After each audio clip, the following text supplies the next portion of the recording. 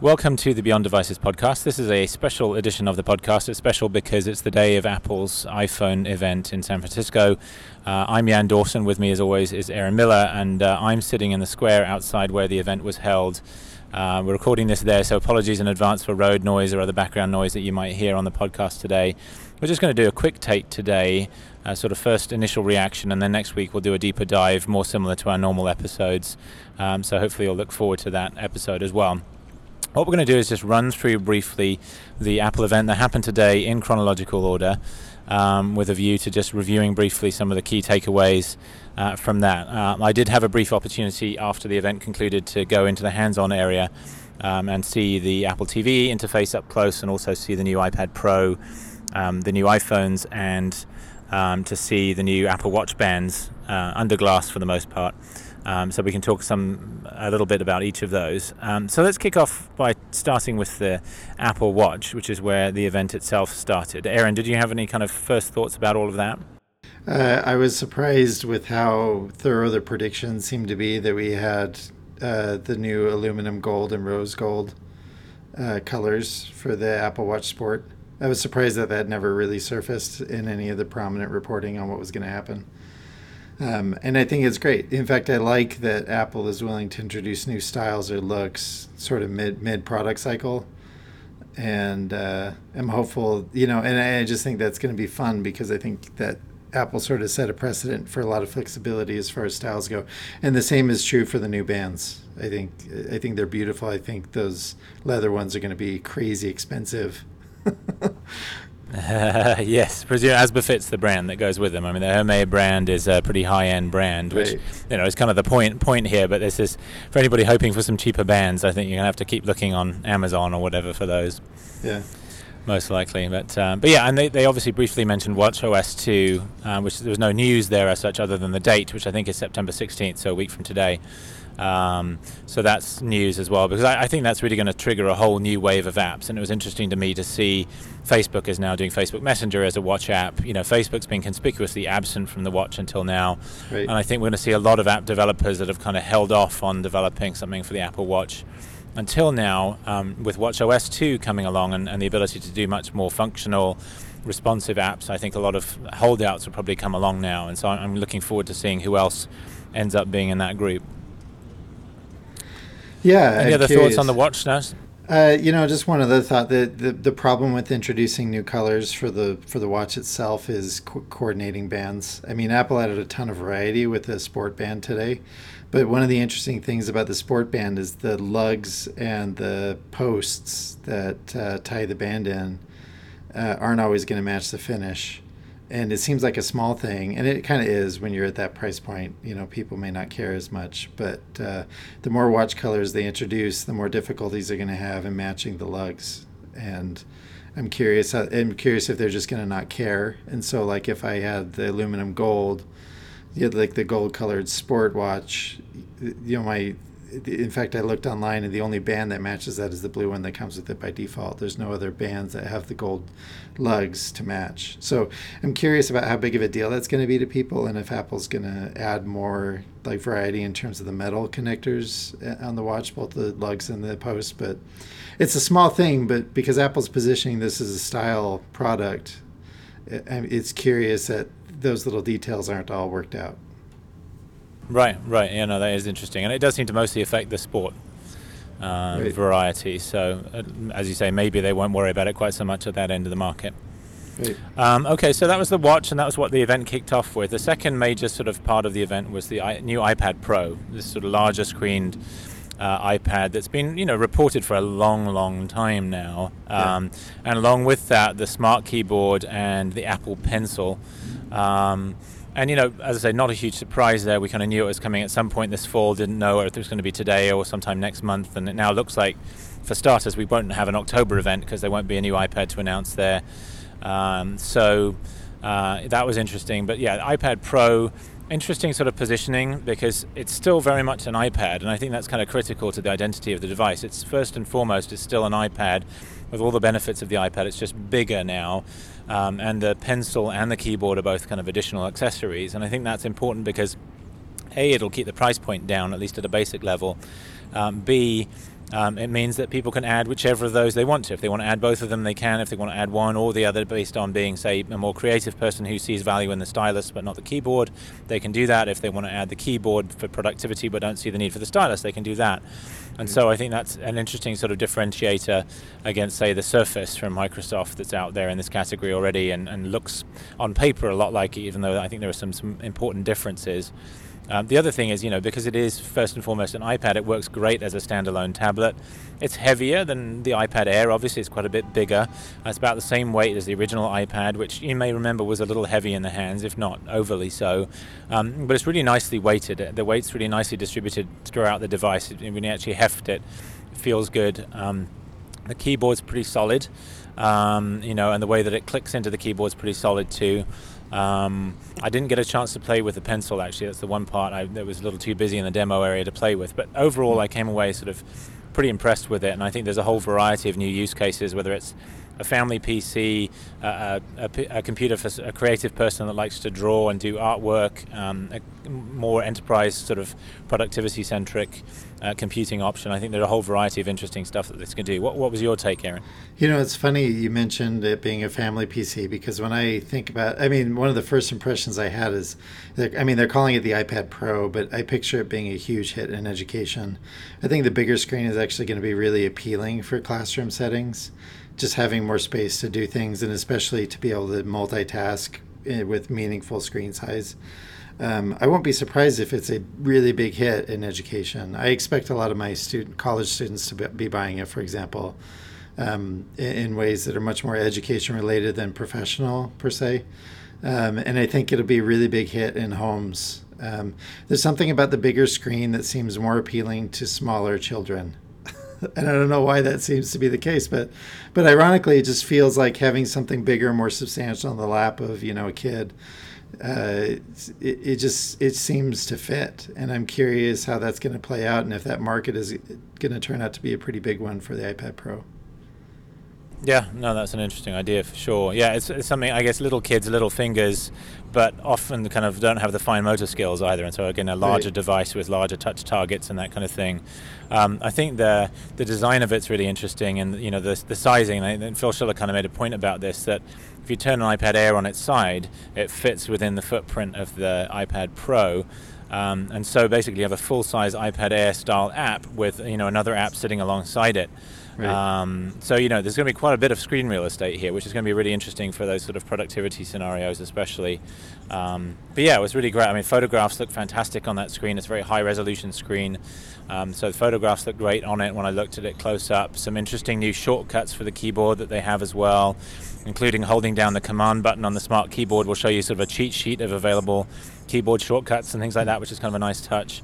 Yeah. So there's some good new features in there, and as I say, the weight, it's definitely heavier than the iPad Air by quite a bit, but definitely still feels pretty manageable in the hands, and so yeah, I think that's a pretty decent sort of new option for people. So anything else to say on the iPad Air? Oh, I was just curious if you had a chance to listen to the speakers. They made a really big deal out of that, and in fact, the speakers seem to take up a lot of physical space inside the device based on the graphic that Phil Schiller showed. I'm curious if you noticed a difference with those. Yeah, definitely louder. It was in the demo area, which is a very noisy place because there's lots of people talking and that kind of thing. But I played one of the movies they had on the iPad was the Fast and Furious #7, and so I kind of played that briefly and turned up the volume as high as it would go. It was really pretty loud even in that setting, and it has these 4 speakers on the corners that automatically reorient the stereo and the bass and treble based on whether you're holding a landscape or portrait mode, which is quite nifty. It's kind of hard to gauge that in that noisy environment, but clearly louder than the iPad Air has been, and the iPad Air is already pretty decent volume on it. So this will be interesting as a sort of device for working out and stuff like that. You could put it on the treadmill at home while you're working out, and you'd probably have plenty of volume to hear it over the noise of the treadmill and the fan and everything else that you might be doing. So makes it interesting for those scenarios and for potentially watching movies at home as well. Yeah, I think that's great. So the third category was the Apple TV. And this is one that I personally have been looking forward to the most. I've written a ton about this whole area over the last 18 months or so, both the Apple TV device, but also the potential for an Apple TV service, which we obviously didn't see announced today, and that we're expecting to see maybe early next year at this point. I still think that's going to be what's really transformational, but this is a big step forward today with the SDK, the App Store, and so on. One of the things I found most interesting is this is going to be the shortest lead time that Apple's ever given developers for a completely new SDK. So launch today, September 9th, and the device goes on sale by the end of October. So at most it's 51 days or something like that. So very sort of short window for developers, and I think that reflects partly their urgency in wanting to get the device out there before the holiday season.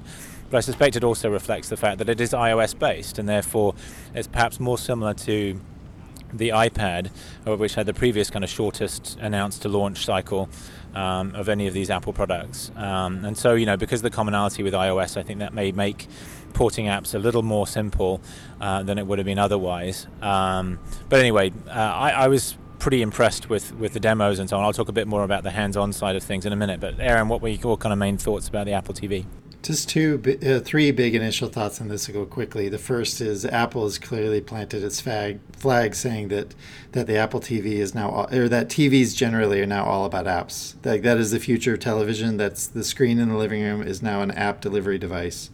And whether that app is delivering content or, like watchable content or games or whatever, like televisions are now app devices. In fact, if you look at the website that they put up for the new Apple TV, that's front and center is this idea of it being all about apps, and I personally I think that's exactly right.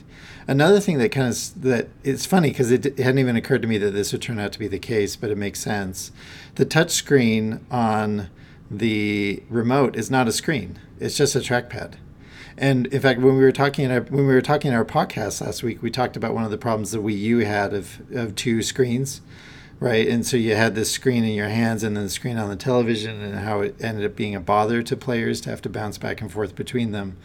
It's just on the remote of the new Apple TV. It's just a trackpad. I think that is intuitively far superior. I think it's going to be really easy for people to use. I do think a bunch of game developers are going to struggle adapting to that because a lot of apps are about touching what you see. Like poking out like sprites on the screen, and that's not going to be an available resource, and they're going to have to come up with other ways of figuring out giving people precise tapping for what they want to accomplish. But if the screen is just about swiping, like with Crossy Road, it's a no-brainer, and I'm sure a piece of cake, and I won't be surprised if you see a lot of universal apps along those lines.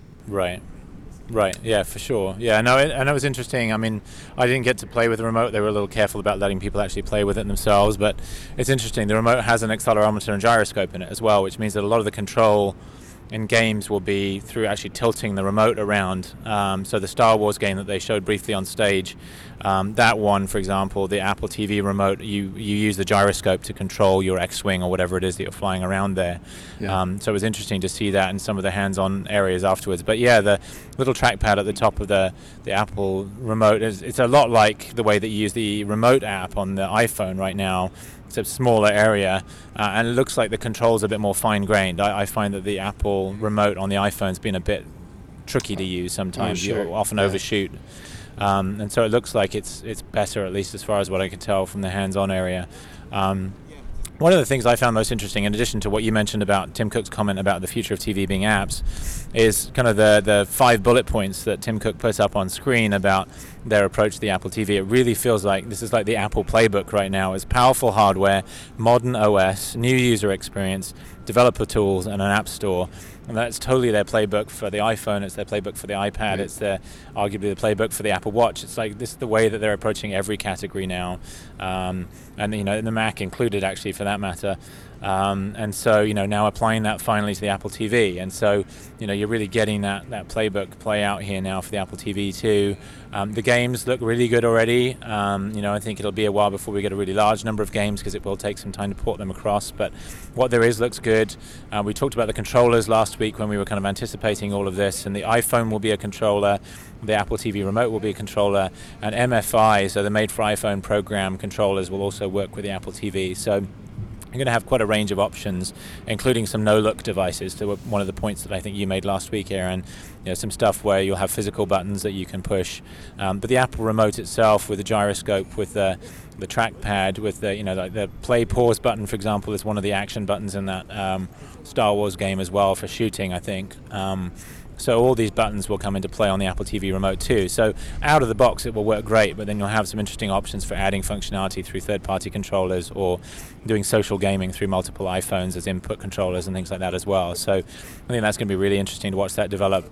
I also thought it was interesting that they had a fitness app in one of the demos. That was one of the categories I talked about in a piece that I wrote for TechPinions a week or so ago, was fitness, because that's already a big category on the Roku boxes, and it's a big category in the iPhone App Store. And you could see that being really big. But it was also interesting to see a whole range of, somewhat surprising apps, frankly. I think Zillow was one, Airbnb was another one, the Guilt app that was demoed on stage was another. These are not in the kind of video or gaming categories. These are other categories of apps. And it's just a useful reminder that you just could never have predicted back in 2008 what the App Store would eventually mean, and things like Uber and various other things that would eventually grow out of that platform. And I think it's going to be the same thing with Apple Watch. It's going to be the same thing with Apple TV, where there's going to be this huge kind of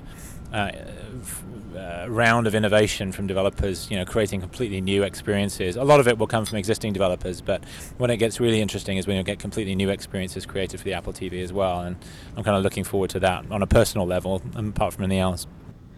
Yeah, I think, in fact, one of the things that you're going to see that will distinguish, because it is going to be a gold rush, essentially, right now on the Apple TV, and that's really exciting, especially because the entry price is so inexpensive. But I think another thing that you're going to see that will differentiate is, I think you're going to see a bunch of Apple TV apps that are facilitated with additional hardware. I mean, the Apple TV essentially supports Bluetooth 4.0, and hardware is becoming easier and easier for new companies to develop and to produce.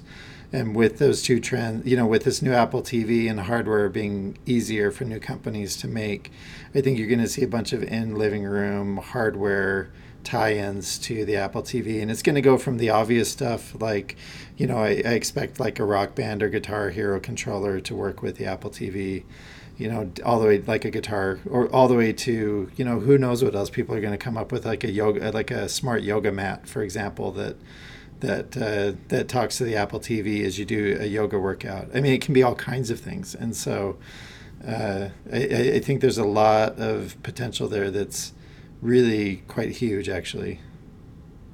Yeah, definitely. Absolutely. Yeah, no, so I think that's going to be a really interesting new category for Apple. I think great opportunity for developers as well.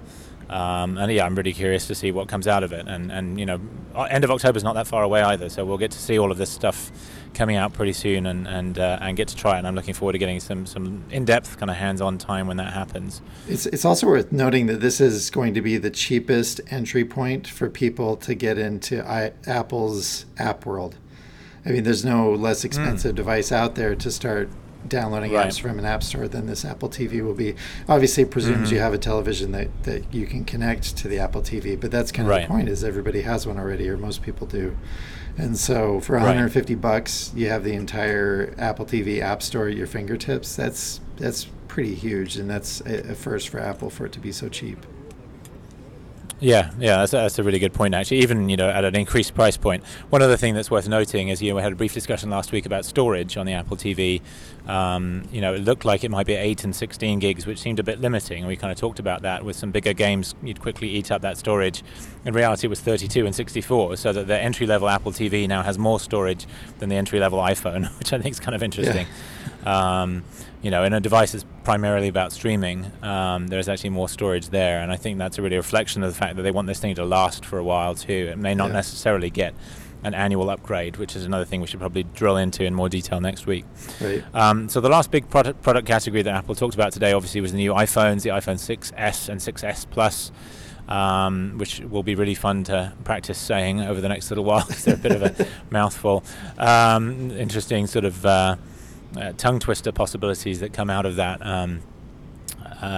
but nothing too unexpected there. I guess one thing that was not known ahead of time was what they would call Force Touch. There was an indication that they might abandon that terminology which I think is a good thing, to be honest. It's always sounded a bit odd to me. And it was interesting that there was kind of hard press, I think, was actually used as a kind of shorthand on stage demos for the Apple Watch launch. It's now called 3D Touch. And I'm not convinced about that name, but I think it perhaps better connotes this idea that there's this kind of additional layer of interactivity around stuff. But in the hands-on area, I had a chance to play with the 3D Touch, and it really is very good. And if you used an Apple Watch, it's familiar, but it seems to apply to almost everything in the iPhone, whereas the Apple Watch is kind of hit or miss whether it works in a given context or not. But kind of doing this hard touch on app icons brings up a little context-sensitive menu where you can dive immediately into things, like do long press on or a hard press on the Maps app icon, for example, and it gives you the option to drop a pin at your current location. Or to quickly navigate home without ever having to open the app and search around for those options. And so great sort of much quicker interactions are possible there. They've already worked with people like Facebook and Instagram to pre-integrate this with them as sort of launch partners. And so in the Facebook app you have quick things that you could do there, in Instagram quick things you could do there, and in the context of actual apps. So once you go into an app, there's this kind of quick look feature that they call Peek, where you can quickly look at a text message without leaving the stream of messages. You can quickly look at a photo or a video within Instagram, for example. All kinds of interesting options there, and I think that's going to be really big, and it's going to be a great differentiator against other phones as well. And for the people who really do wonder about upgrading every year, this is now a pretty significant upgrade over last year's phones, perhaps bigger than a lot of the other hardware releases have been in terms of kind of year-on-year change. But most people are obviously upgrading on a 2-year cycle, and they're from a 5S or a 5C even. This is obviously going to be a massive upgrade at this point. Lots of new functionality, not least things like Apple Pay and larger screens from last year, but also 3D Touch and a better camera and all kinds of other stuff this year too.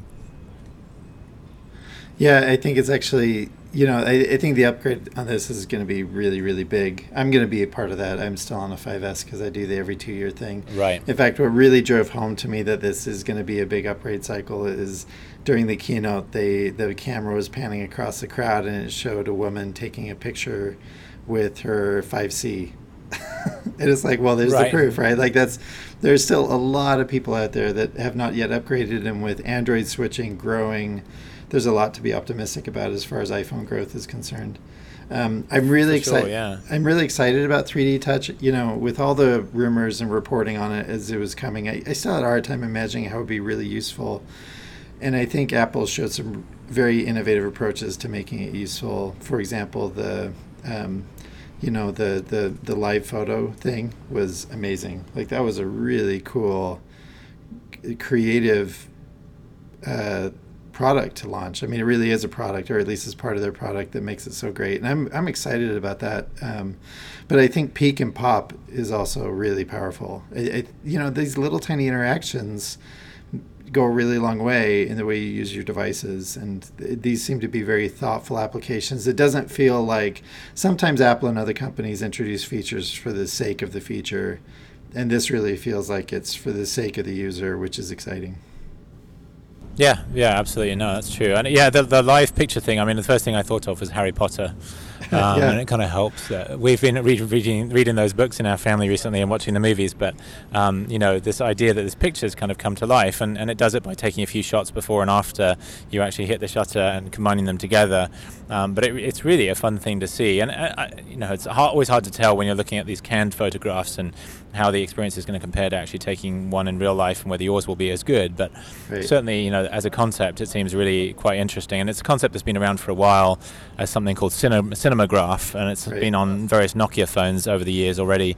But when Apple does something, it's always done a little differently, and with Nokia, you kind of essentially had to take a video that you'd then turn into like a GIF or whatever. So from that perspective, it's a bit differently implemented, and I think I like the way that you interact with it through 3D Touch as well. So I think that will be really interesting. The camera in general, much improved, 12 megapixels, quite a big bump for an S release, without sacrificing kind of the image depth and quality and stuff like that. So, the camera looks really good. I'm looking forward to trying that out too. I always take tons of pictures on my phone. So anytime that improves, that's a big deal, and it'll be fun to play with that when the time comes. Any other thoughts on the iPhone? Just the 4K video shooting, I think deserves a mention. It's curious that Apple has a product that can shoot 4K, but no products except for the iMac that can actually display 4K video. That said, this isn't the first time this has happened. I don't remember which generation of iPhone it was that was able to shoot 1080p, but it didn't have a 1080p screen. And in fact, that's still true for most iPhones. So I don't think. I think it's just a future-proofing thing. I think it was an easy feature to add that was baked in already to the hardware that they were building, and so 4K was an easy thing to do. In a couple of years, I think most people, I think 4K displays in the living room, for example, will be more common. By then, the Apple TV will play 4K. And, what you're recording are these moments that you want to keep forever, and so the earlier we can record in higher quality, the better. Right. It's sort of a future-proofing of a kind, I guess. Right. Yep. Okay, so we've kind of covered the major announcements. As we said at the beginning of the show, we'll kind of do a deeper dive next week on some of this. A lot to take in, perhaps fewer surprises than there have been some past years because a lot of it was leaked ahead of time, but still some interesting details that hadn't come out, and I think some important ones, including the details of how 3D Touch is going to be implemented. But we'll wrap up there for today. Apologies again if there's background noise. I know I've heard a couple of horns and sirens things here in the background in San Francisco while we're recording, but hopefully enjoy the episode anyway, and we'll be with you with a sort of more standard length, less background noise, usual features episode next week, and we look forward to your feedback and look forward to joining you again next week. Thanks.